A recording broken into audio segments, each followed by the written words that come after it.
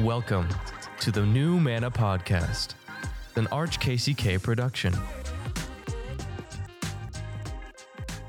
Welcome back to New Manna, your newest favorite Catholic podcast on the Holy Eucharist. My name is Lee McMahon, your host, and I serve as consultant for evangelization at the Archdiocese of Kansas City in Kansas. But don't be fooled if you've got a pulse. This podcast is for you.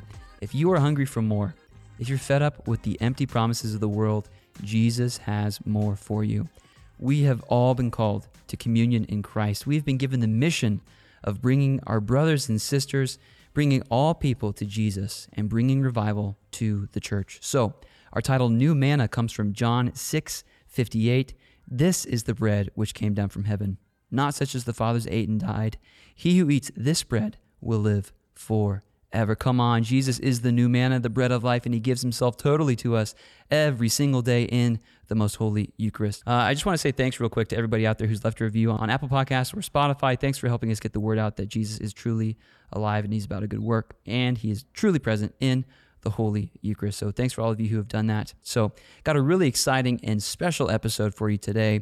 We are down at Prairie Star Ranch at Camp Tekakwitha. Camp's wrapping up here. I think this is either the last week or the second to last week here at camp, but I'm joined by some upright, stout-hearted gentlemen, Mr. Max Nearmyer, Mr. Drew Foster, and Mr. Jimmy Mendoza. Welcome, gentlemen. Oh, yeah. Thanks. Thanks for having us. Oh, you're very welcome. Come on in. So, gentlemen, tell me a little bit about who you are, your state of life, where are you at. We'll go clockwise. So, Max. I just graduated from St. James Academy. I will be a freshman at Benedictine College. Go Ravens. Go Ravens. I'm really excited to be on here. So you just graduated from St. James Academy. We're actually recording this on the Feast of St. James the Greater. Shout out, your school's namesake. But yeah, you're going to Benedictine. You're going to be a Raven. I am. Any idea what you want to study? I'm going business general to start, but I'm going to put my feet in the water and see what happens. Nice. Come on. Business is good. I've got a finance degree, so that's why I started working for the church like this. That's a joke, and that might come out. Cool. Drew, tell us about you, Drew. My name's Drew, and I'm not originally from Kansas City, from St. Louis. Okay. And went to Benedictine College, met my wife there, started working at camp in 2008, and have been here ever since. Nice. And work as an assistant director down here at camp through the summer, and when I'm not, I'm going to be back at St. James teaching sophomore theology again for another year. Nice. So I'll be year 10 out at St. James. Go Thunder. What's your favorite topic within sophomore theology to talk about, to teach? There's so many. I love that we get a full 3 weeks to talk about the Eucharist every spring. Cool. And we get to dive deep into the scripture and dive deep into the miracles and help people see, that really is Jesus. Nice. Yeah. Now, was Max a good student? I didn't have him. Was Jimmy a good student? Jimmy was a good student. Oh, of course. Yeah. Cool. Well, thanks for being here, Drew. Oh, yeah. Thanks for having me. Yeah. Jimmy Mendoza. Who is Jimmy Mendoza? Yeah, my name is Jimmy Mendoza. I'm a seminarian going into my second year of the college studies, so on the philosophy side of things. I'm studying for the Archdiocese of Kansas City in Kansas. Nice. God willing, I'll be ordained a priest in 7 years. Nice. So you are in philosophy. You're going into philosophy 2. Yes, going into philosophy 2. Cool. Or second philosophy, as they say. But what are you most excited for with this coming year? I'm really excited. We will be going to World Youth Day in this upcoming next week. Yeah. Which is this great Catholic conference in Portugal. There's going to be youth coming from all over. Mm-hmm. And ministry and talking to other people, other members of the church is really one of the main reasons that I wanted to be a seminarian in the first place. Right. So I think this will be a really rewarding experience and get to see God a lot in it. For sure. And it's happening is it Santiago? Where is it happening? Lisbon, Portugal. Lisbon. Okay. So that's the capital of Portugal? Yes. Sure thing. World geography. Got it on lock. Drew, could you tell me a little bit more about what your World Youth Day is in general? Do you know anything about its origins? Yeah, so World Youth Day was something that was on the heart of John Paul II, who throughout his priesthood and throughout his time as a bishop really just had a heart for young people, and he saw and knew that they're the future of the church. And if the church is going to continue, if the faith, if Jesus's salvation and mercy and love is going to continue, and needs to hand on to the next generation, not just stop at the one it's at. So he had a real heart for young people, and he said, hey, I want to bring the whole world together, all the youth around the world together to one spot to actually worship together and pray together. And everybody said, you're insane. And he said, I'm going to do it anyways. And from what I know, it just blew up, and people just were not expecting to have the results that it did. And it just has continued to be something in the church the last 20 years or so that people weren't expecting. Right. Yeah. First celebrated in 1986. Yeah. JP2 coming in hot. Mm-hmm. Yes. He had a heart for the young people, no doubt. Cool. So my question is, what is your story of falling in love with Jesus? Anybody? It's up for grabs. I'll take it. Yeah.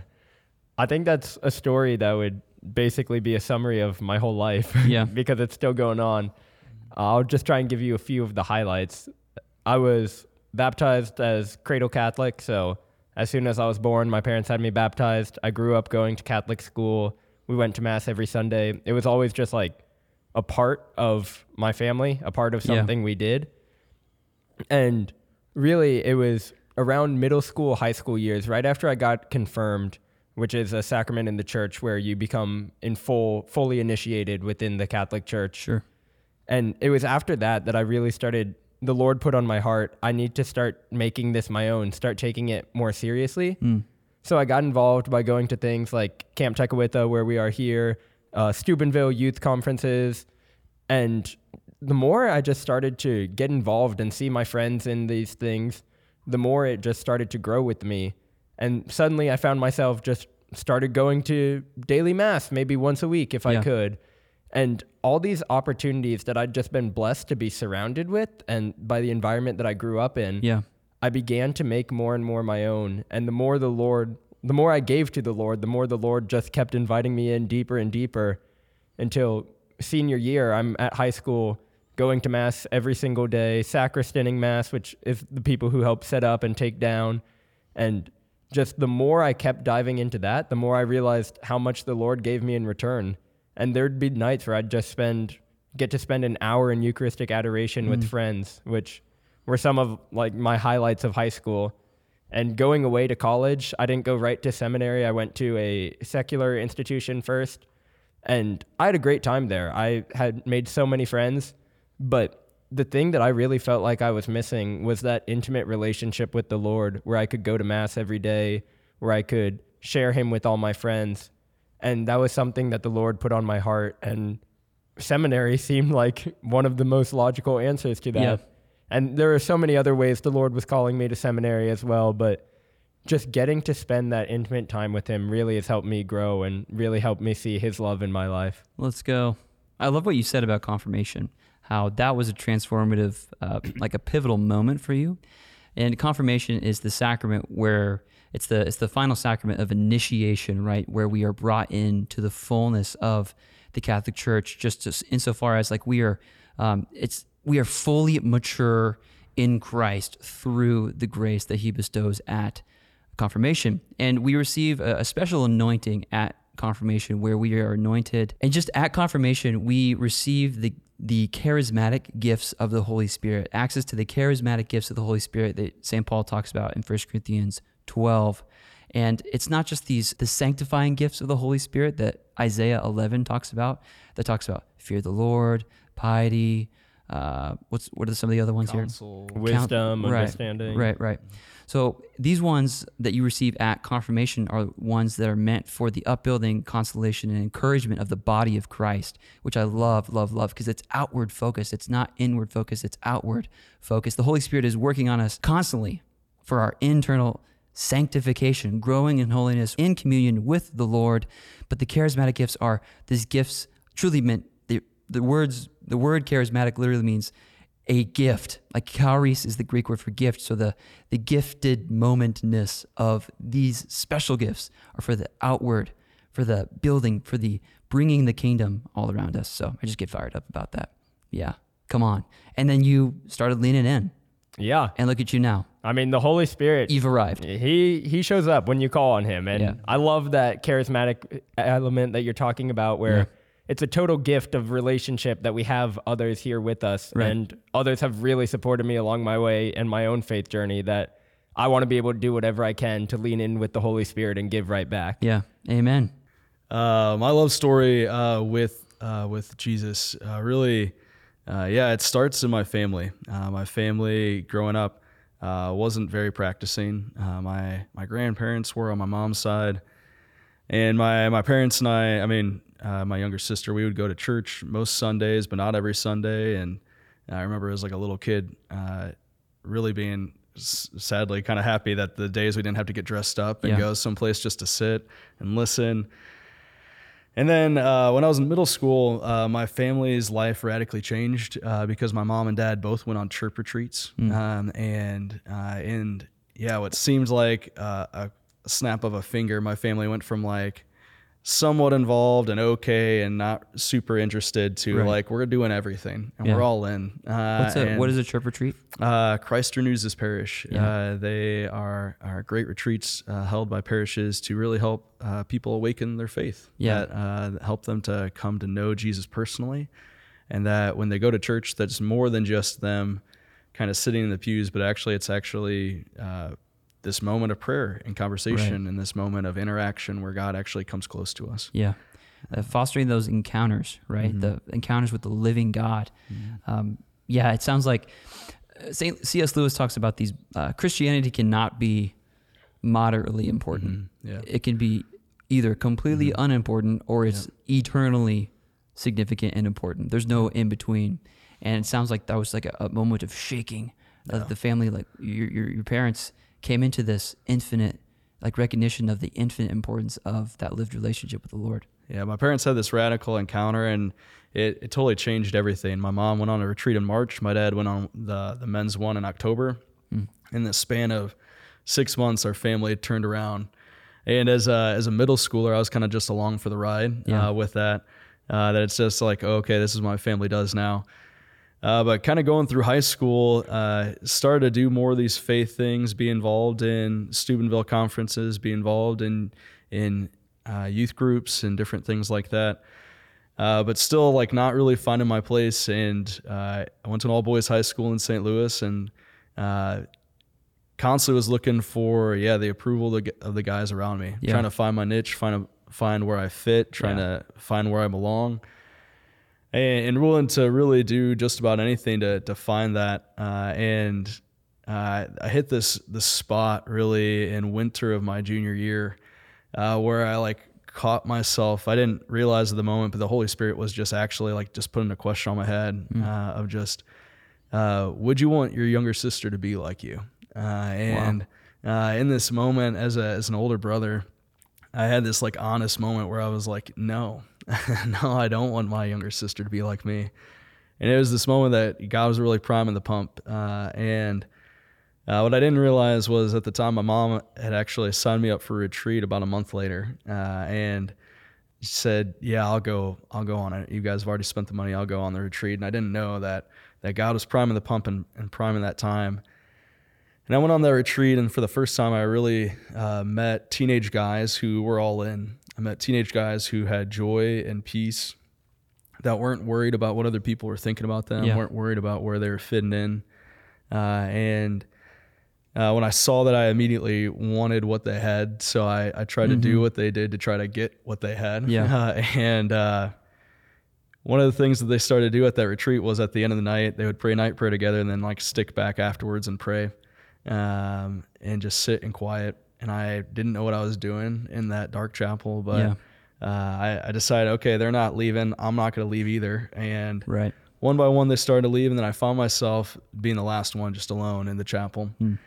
And I had this moment where I just started to look at my life and say, I'm not as happy as I want to be.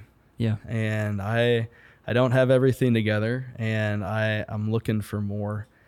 And I just turned in that moment, and I think that's really my first real honest prayer of like, God, I am not making myself happy, and the world doesn't make me happy. And I've tried my whole life to make myself happy. None of it's working. Wow. And I don't want to serve myself anymore. I'm going to give you a shot. So show up. Yeah. And yeah, pretty radically after that for the next year or two, being a senior in high school to, finding myself at Benedictine College and finding support and brotherhood and other men who are really helping me to grow. Yeah. And focus and SPO and St. Paul's Outreach. So good. That solidified Man. and took root. The best prayer that we can ever pray is the most honest one. Man, just the moment of breaking where something just breaks. You know, it's like one of those emergency like ice packs that they're composed of these two parts, right? You have to snap it, you have to break it, and it comes together and it just gets really cold. Or the inverse happens if you got a hot pack or whatever. But just, man, something broke. When the world brings us to our knees, it's the Lord who's there waiting for us. He does not break our backs. He does not break our backs. His yoke is gentle and it is light, and his burden isn't really a burden because he's doing the brunt of the work. But wow, just the moment where you're like, man, you know what? And that's just so profound about about your sister. Man, I don't want my sister to be like me right now, but wow, that's amazing. Praise the Lord for brotherhood and for witness. Another thing I was going to say was just, anybody out there listening right now, like the coolest kids in high school are the ones who don't care about what other people think. They're not, like the varsity athletes or whatever, or the superstar, 36 ACT people. My sister-in-law is one of those people. She got a 36 on the ACT, but she's also confident. She doesn't really care what people think. So I love you, Isabel. But just this not caring about what the world says, because it will never satisfy. It won't. And putting my foundation on the rock of Christ, and that's a strong and sure and steady foundation that we can all build our lives on.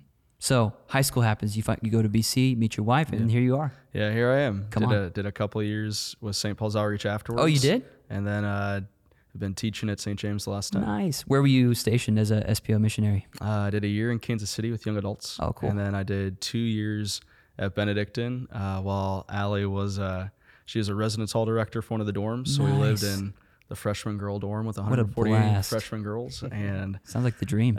She did that, and I worked with St. Paul's Outreach while we were there. Cool. Yeah. So you're good buddies with Nick Red then? Oh, yeah. Cool. Yeah, we had him on a podcast, and I think his episode actually came out today. Oh, nice. Him and Eric Wamwell. Nice. Fun fact for y'all. Yeah. Max Nearmyer, tell us. Lean in. My love story with Jesus started similar to Jimmy's. Very solid foundation growing up in the church, cradle Catholic middle school.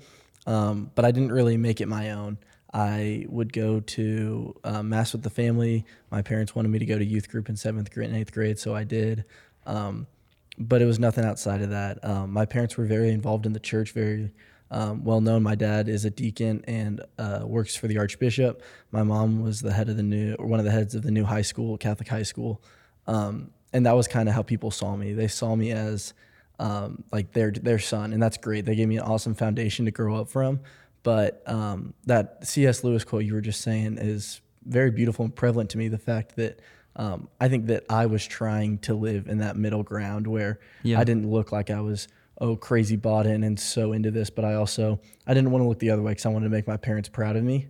It was interesting. You were just talking about being like a varsity athlete in high school and how those really aren't the cool people, and you're dead right. I tore my ACL in October playing soccer, and I didn't realize how much of my identity was involved in that. Yeah. And I surrounded it with until I didn't have it anymore.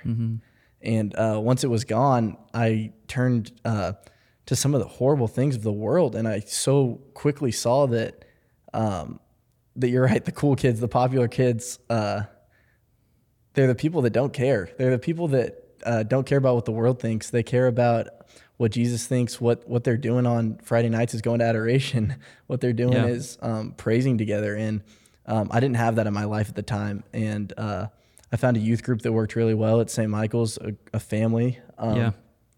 I turned in on my family at that time, and it was beautiful for me because I had that awesome foundation, but I didn't make it my own until high school.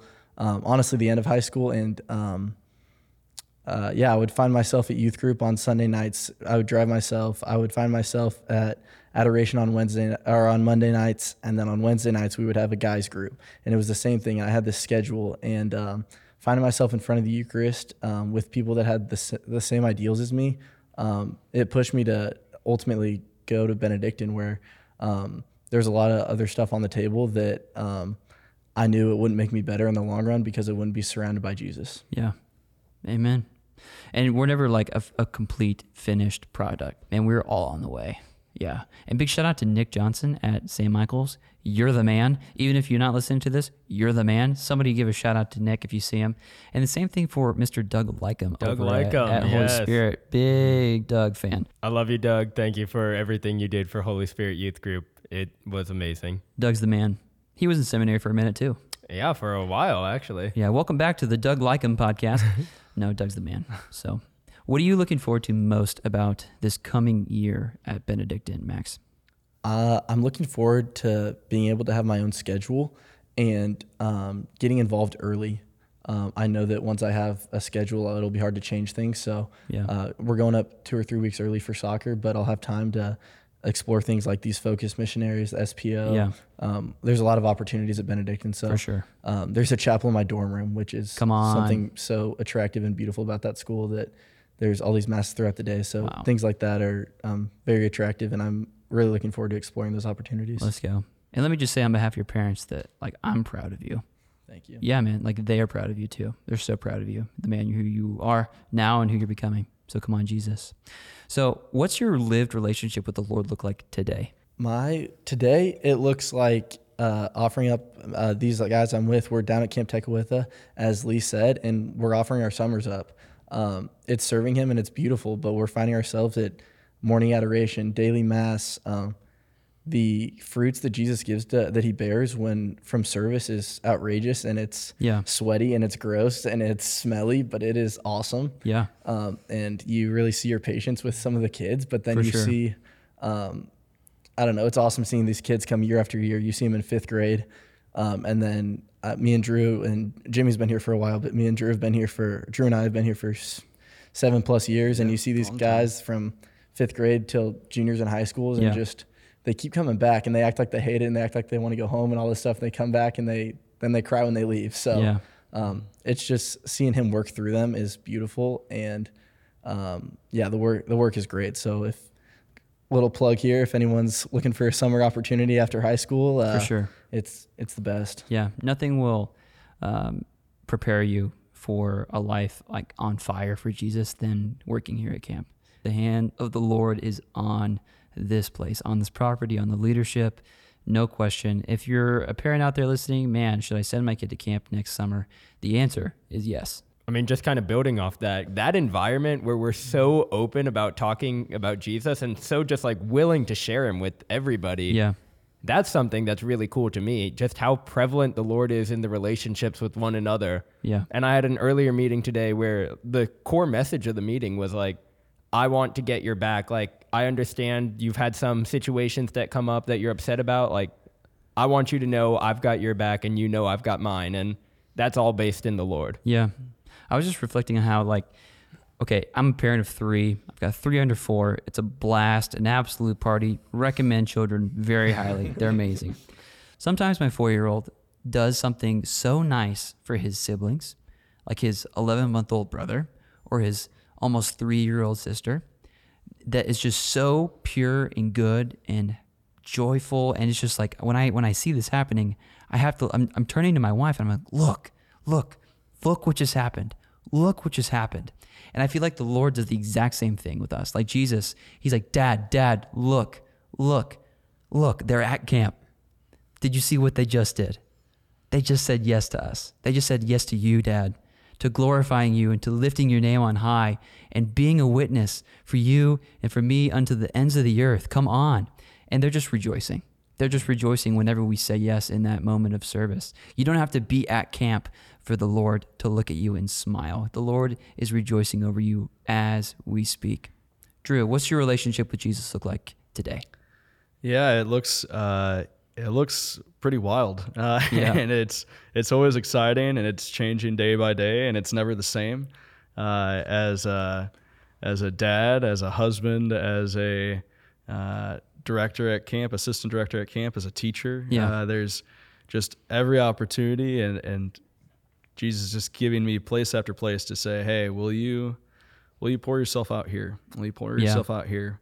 And praise God, he gives me the strength to do that. He gives me the opportunity to do that. And for me, my life wouldn't be the same if I wasn't going to him every day. Yeah. And it looks different depending on the different places. I'm also a dad of a 2.5-year-old. Mm-hmm. So right now life's a little crazy, like during the school year, of like getting up real early and teaching through the day, and then come home and you hang out with your kids while they're awake until it's bedtime. And then like 7:30 to 8:30, that's my window. That's my window to get some prayer time in, because I know I need it. And I take that time, and here at camp, it's a little more wild. It's you never quite know when you're going to get the window, but sometimes for me, it's like, 10:30 at night, here's a half hour. Yeah. Like I'm going to show up because I know you're showing up for me every day, and I know that I need this to be filled up. Wow. Matthew 12, Jesus, people, or his mom and his brethren, which is kind of a misleading word. It's a word, adelphos in Greek, just means his kin. His kin, cousins, whatever, are outside knocking, trying to get in to see him, but he's having an inner circle meeting with his disciples. And he's like, who is my mother and my brethren? Who is it? And he points to the disciples and he looks at them. He says, here are my mother and my brethren, those who do the will of my Father. The Lord says the same thing to us. The Lord blesses our availability. Like when we make ourselves available, if we are interruptible for him, he blesses us nonstop. Yeah, so you pray in the evenings. Yeah. That's cool. Works best for me, especially with the little guy. Dude, good for you. I would never in a million years be able to do that. It's not the prettiest, but it gets done. Yeah. I'm a morning guy. I pray first thing in the morning. Shower, get ready, pray. I'd say I'm very blessed in seminary to have a scheduled time for prayer every morning. We start with the holy hour and then we go to mass. And that's an absolute blessing to have that. Yeah. But what I've been able to reflect on and pray about this year in seminary is that if that's what the Lord is giving me as my baseline, and I recognize that as a huge gift that many people don't have, Sure. that the Lord's inviting me to go even deeper into that. So what I try and do is, I heard this talk, it's called about a holy visitation. So I'd always try and get in like an extra holy hour. But I realized I was doing that just for the sake of being like, look at me, I'm so holy. My I did spiritual muscles. 2 holy hours. Yeah, spiritual muscles. Yeah. And this priest talked about a holy visitation in the sense that if I only have 5 minutes in between classes, do I pop into the chapel for just those 5 minutes? And like you talked about, availability, the Greek word that I can't remember. Adelphos, yes. Am I making myself available to the Lord there? And it's those small things that I find most impactful for my prayer, where it's, when can I make myself available to the Lord that's not already, by God's grace, built into my schedule? Because that turns it into a relationship and a two-way street. And that's something I still need to grow in, but it's something that I've seen the Lord helping me through a lot this year. Sometimes you can just send a text. Yeah. Right? I mean, that's great. Right, yeah. You don't need to have a sit down, for an hour all the time. But sometimes if you got a minute, just text somebody, say, hey, thinking about you, you're the man. That's cool. And the Lord will honor that for sure. Yeah. Amen. So a lot of our brothers and sisters out there, and a lot of us, honestly, might be struggling or on the fence with this whole Eucharist idea, this topic of Jesus being present in the Eucharist. Like, what does that even mean? But what advice would you give to anybody out there who might be on the fence with Jesus in the Eucharist? I would say if you're on the fence about if the Eucharist is really Jesus, I would say just ask him. Like, Jesus, are you really there? Show me. And I think if you ask Jesus to show you, he's going to make it clear. And one of the things that I find really beautiful as a sacraments teacher, and I get the privilege to do that, is every year we just get to sit and really ask the question, like, is this really Jesus? And time and time again, when we sit really with Jesus' words, I am the bread of life. My my flesh is true food and my blood is true drink. He who eats of me will not perish but have eternal life. And when the people start to push back and ask, like, do you really mean this? He doubles down and he goes harder in the paint on it. And he's not afraid to say, yeah, I really mean this. Yeah. And then if that weren't enough to help us believe, he gives us reasons to, and he gives us miracle after miracle of, hey, this piece of host fell on the ground and it caused an imprint in the stone floor and blood marks, and that's weird. Right. And hey, this Eucharist in this priest's hands is starting to bleed. And just casually bled down his hands and trickled down onto the corporal on the altar, the cloths on the altar.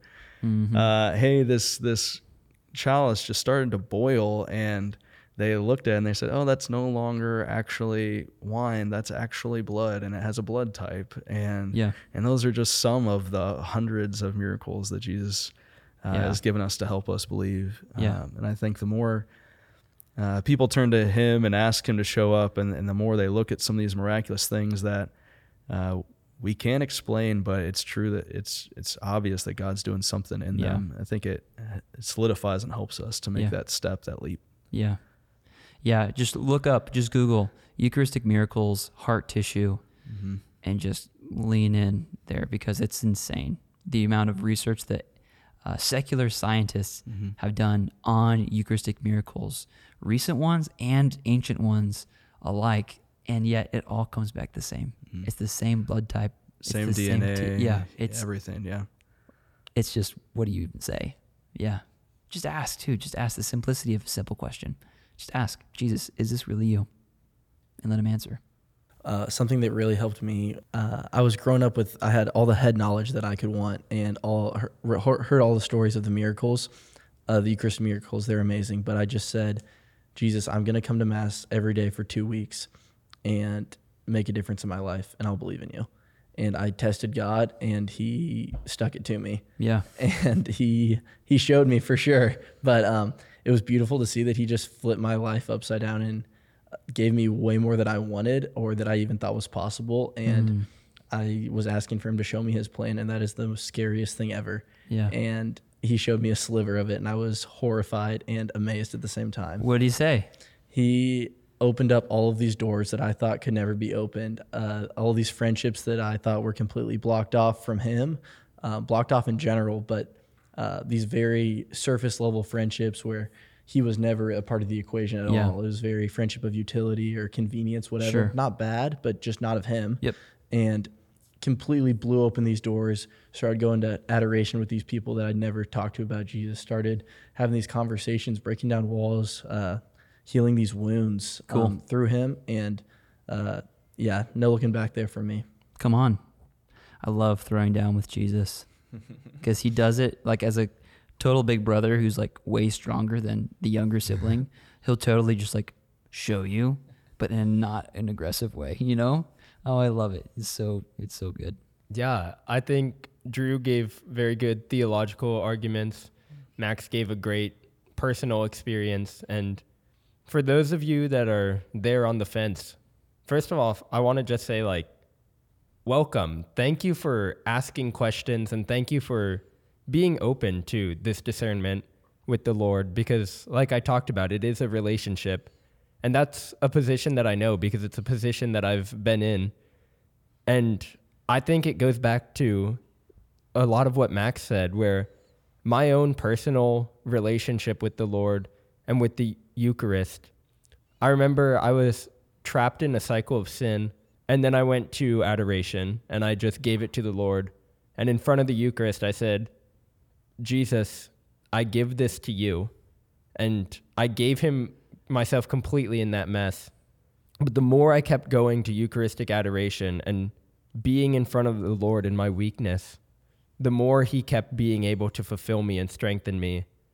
And that's how I know that that is Jesus in the Eucharist, is that if it was just bread, I would still be just as weak as I was. But since it's God, he has filled me with his strength. That's a good word. If I could add one more thing to that. You sure can. Another aspect of this, of understanding it and getting to know him, was suffering with him and through him. I think suffering is beautiful, and making suffering your best friend is horrifying again. But it was me and some of my buddies did this Exodus 90, starting in January and ending on Easter, and it is an extended Lent period, very extreme. You do cold showers, daily prayer, very not of the world. Yeah. And it's sacrificial, but it is really what ignited my faith journey this year when I made it my own. And I just think any way you can suffer, whatever you can offer up. As Drew was saying, he wants to go to bed at 10:30, but he knows that he needs Jesus, so he's offering up that 30 minutes staying up. Whatever it is in your life, I think if you could offer something up, be uncomfortable. It is so easy, and the world is shoving comfortability in your face. Yeah. JP2 has a quote: "You're not made for comfortability, you're made for greatness." So That's a good word. I think now might be a great time to transition into the second part of our conversation. We're going to discuss the final section of Dominice Cene, this document written by Pope St. John Paul II in 1980. It was the second year of his pontificate. It was the second year he was Pope. And he wrote this to his brother bishops for the purpose that these words might put forward some just general reflections on worship and the Eucharistic mystery. But why? So that the people, the church, might be built up and vivified to offer spiritual sacrifices. He says that in paragraph 2. Really wanted to parse out this final couple sections, but paragraph 13 in particular, just really wanted, it's just so beautiful. Gentlemen, what are some of your takeaways from paragraph 13? he says, "We are all equally indebted to our Redeemer. We should all listen together to that Spirit of truth and love him who he has promised the church and who is operative in her, in the name of truth and of this love." That was very poetic and prophetic to me. Just that first line, "We are all equally indebted to our Redeemer." Yeah. I think that it really shows that we're all on the same playing field here, and we all should have the same goal, but none of us are above one another, and that if anything, or for a matter of fact, we are all indebted to him. We are all below him and should be striving to push each other closer to him. That's an interesting thought. Like, we are beneath him insofar as like our concupiscence. So concupiscence is a very long, full of syllables word that just means our inclination, that we as mankind still have this inclination to sin, that we have an inclination to fall short of the glory of God and to rely on ourselves rather than him. But he, in all of his goodness, came and became one of us so that he might redeem our fallenness, so that he might redeem our fallen nature, so that we don't have to be citizens of that world anymore. That's insane. And yeah, just the infinitely, or what did he say? We are all equally indebted to our Redeemer. Why? Because God is infinitely good. He is infinitely beautiful, and he is infinitely the truth. And anything that isn't infinitely good, true, or beautiful is an infinite offense unto that. And in that sense, because we all have fallen short of the glory of God, as St. Paul tells us, all have sinned, all have fallen short. In that sense, we are all equally indebted to him because we need him. He goes on to say, "I beg you, let us abandon all opposition and division and unite in this great mission of salvation." That gets me hyped. Come on. Getting all my notes, bro. Come on. It gets me excited for his perfection, his salvation. Though, yeah, we're in this together, and he's coming down to do it with us, but he just wants us to be with him ultimately. Yeah. And what are we doing if not helping each other get to him? Yeah. I would say that the same line actually is what struck me. Come on. Actually, both sets of lines. Max took both of them. Same. We are equally indebted to our Redeemer. We should listen all together to that Spirit of truth and of love whom he promised the church and who is operative in her. I've always loved that word. That second part, promise to the church and operative in her, that the Holy Spirit is not just something the church happens to be blessed with. It's something that God wants to be with us as his people. Yeah. And he wants to provide for us, and he wants to equip us, and he wants to encourage us and help us in the daily grind of life, because it is difficult. And he wants to do it with us. And that word, like operative, he wants to be in that work with us, cooperate with us. Yeah. Yeah. It's so weird. It's so weird and backwards. It doesn't make sense. John 16, Jesus tells us, it is to your advantage that I go away. Yeah. It's better for you. It is better for you that I go away. You'll do greater things than I. Right. Yeah. You're it's like, how? You're Jesus. You're like, no, Jesus, I don't want you to go. I want you to hold my hand forever. Why don't you just stay here? It's going to be fine. It's going to be fine, Jesus. Just hang out. It's going to be fine. Because no, if I don't go, then the Spirit of truth won't come to you. But if I go away, I tell you the truth that I will send him to you and he will lead you into all truth. Come on. For some reason, Jesus knew that it would be better for us to have the Holy Spirit here today than to have him here physically present as a friend on earth with us forever.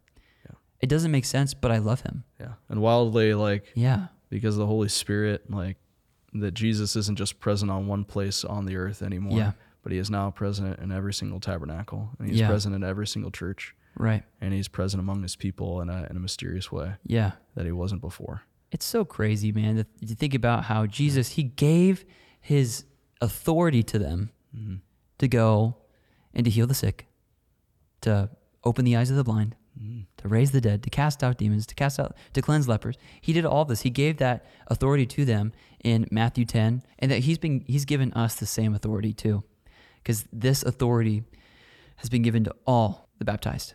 We've all been baptized into the priesthood, prophethood, and kingship of Jesus, which is crazy. But ladies, don't worry. You're a king in Jesus, but the bride of Christ is the body of Christ, is the church. So I'm a dude and I'm the bride of Christ. What? So we kind of got that little dichotomy going on. So don't freak out. It's okay. Yeah. Lee, I liked what you were saying there, that authority. The great Archbishop Joseph Naumann was here last night. The great. And wonderful.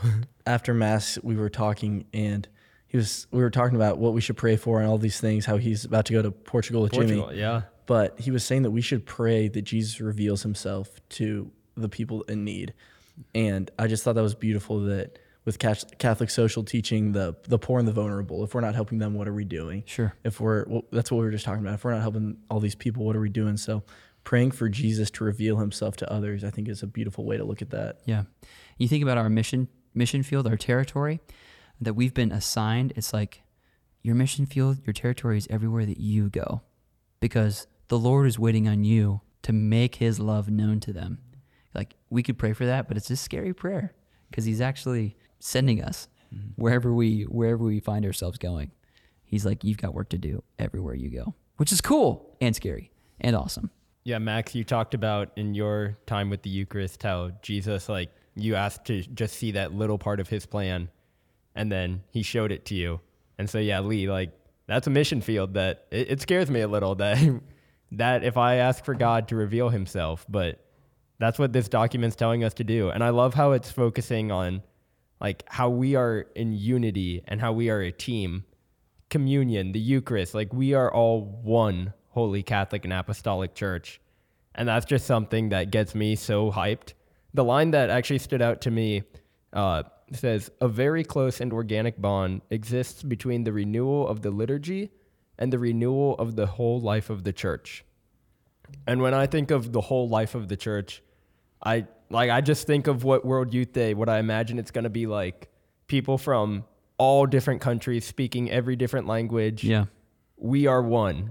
We're all coming together. The World Cup's going on right now. I'm loving watching it. Right. And that's cool to watch, just people play for their country, to come across state lines or city lines, whatever. Right. Play for their country. We're talking about a universal church here. And that is incredible. And even this year, the renewal with the Eucharistic Revival movement, we're at the parish level stage now. I don't know about you guys, but the other day we had adoration for 11 and 12-year-olds. And I was told we're doing an hour of adoration for 11 and 12-year-olds. And I was like, there is no way that works. Yeah, we're not having kids sit for that long. But we did. And that's where I'm seeing this revival, this unity in the church, is everyone coming together around Jesus. Yeah. And it's mind-blowing. Yeah. All the turmoil in the world, especially in the church, people are just at each other's throats all the time. But he says this, and how is it that the Eucharist, which is the sacrament of piety, the sign of unity, and the love, the bond of charity that binds us, how can this form between us a point of division or distortion of thought or behavior, instead of being the focal point, constitutive center, which it truly is in its essence of the unity of the church? The voice of the Holy Father preaching to his children, just like, can we not just get along? Can we just get along? Can we stop fighting and just focus on what truly matters here? It's important to make distinctions because clarity is a mark of beauty, and beauty is of the Lord always. But like, can we just get along and focus on what truly matters? So I don't know. That really stuck out to me. I also liked there's a spot where it talks about the Holy Spirit has spoken to the church the truths and given the indications for carrying out her mission among the people of today and tomorrow.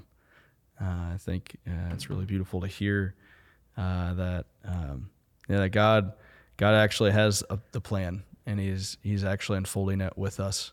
And it's something that we don't have to fret and worry about every single little step. Yeah. And at the end of the day, the Holy Spirit is the one who's actually going to change hearts and bring people to know him and to know his love. And all we have to do is be available, is to be the hand that reaches out, or be the person that's willing to make the invite, or even just be the person that's willing to sit in the dining room table across from the person that needs to have someone listen to them. Yeah. And God's doing something greater through even those little things. Yeah.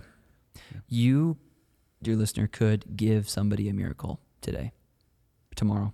You could be the answer to someone's prayer. All you have to do is be available and give yourself in whatever way the Lord's asking you throughout the day. Because if we're faithful in the little yeses, we'll be able to say yes in those big ways eventually. So yeah, just the availability. Just say yes to him, and you could answer someone's prayer just by your daily life. Any other thoughts, Jimmy? I think you perfectly summed it up. I like the new nickname drop, though. Jimbo? You like Jimbo? I'll take it, yeah. Okay, Jimbo, cool. Well, ladies and gentlemen, it's been an honor to be with you. Guests, esteemed guests, gentlemen, thanks for being here today. Thank you for your apostolate. Thank you for your yes to the Lord, and for sharing about how he's moving in your hearts and he's moving in your lives. I can't wait to see, Max, what your future holds at BC. You're going to tear it up. Jimbo, going to tear it up at seminary. Thank you. Yeah, you're the man. Seminary's a long road, so just be patient. Patient with yourself, patient with the Lord, patient with your brothers. Andrew, thanks for all that you're doing here at camp. Thanks for, thanks for your yes. Thanks for your fatherhood. Thanks for your brotherhood. Thanks for, this place is bearing insane fruit. And at the assistant's helm or whatever, you're helping lead the charge. So thanks for all that you're doing, man. Thank you. Yeah. Dear listeners, thanks for tuning in today. Hope you have an amazing day. If this podcast has blessed you, please share it with your friends and family. If this podcast has blessed you, please share it on social media. If this podcast has blessed you, leave a review. 5 stars, really easy, unless you're driving. Be safe. Don't drive and review at the same time. Thank you for everybody out there again who's left a review. You're helping us get the word out that Jesus is alive, truly present, body, blood, soul, and divinity in the Holy Eucharist. You are the church. We are the church. And we've got work to do. So let's get to it. Thanks for listening. This has been New Manna. We'll see you next week.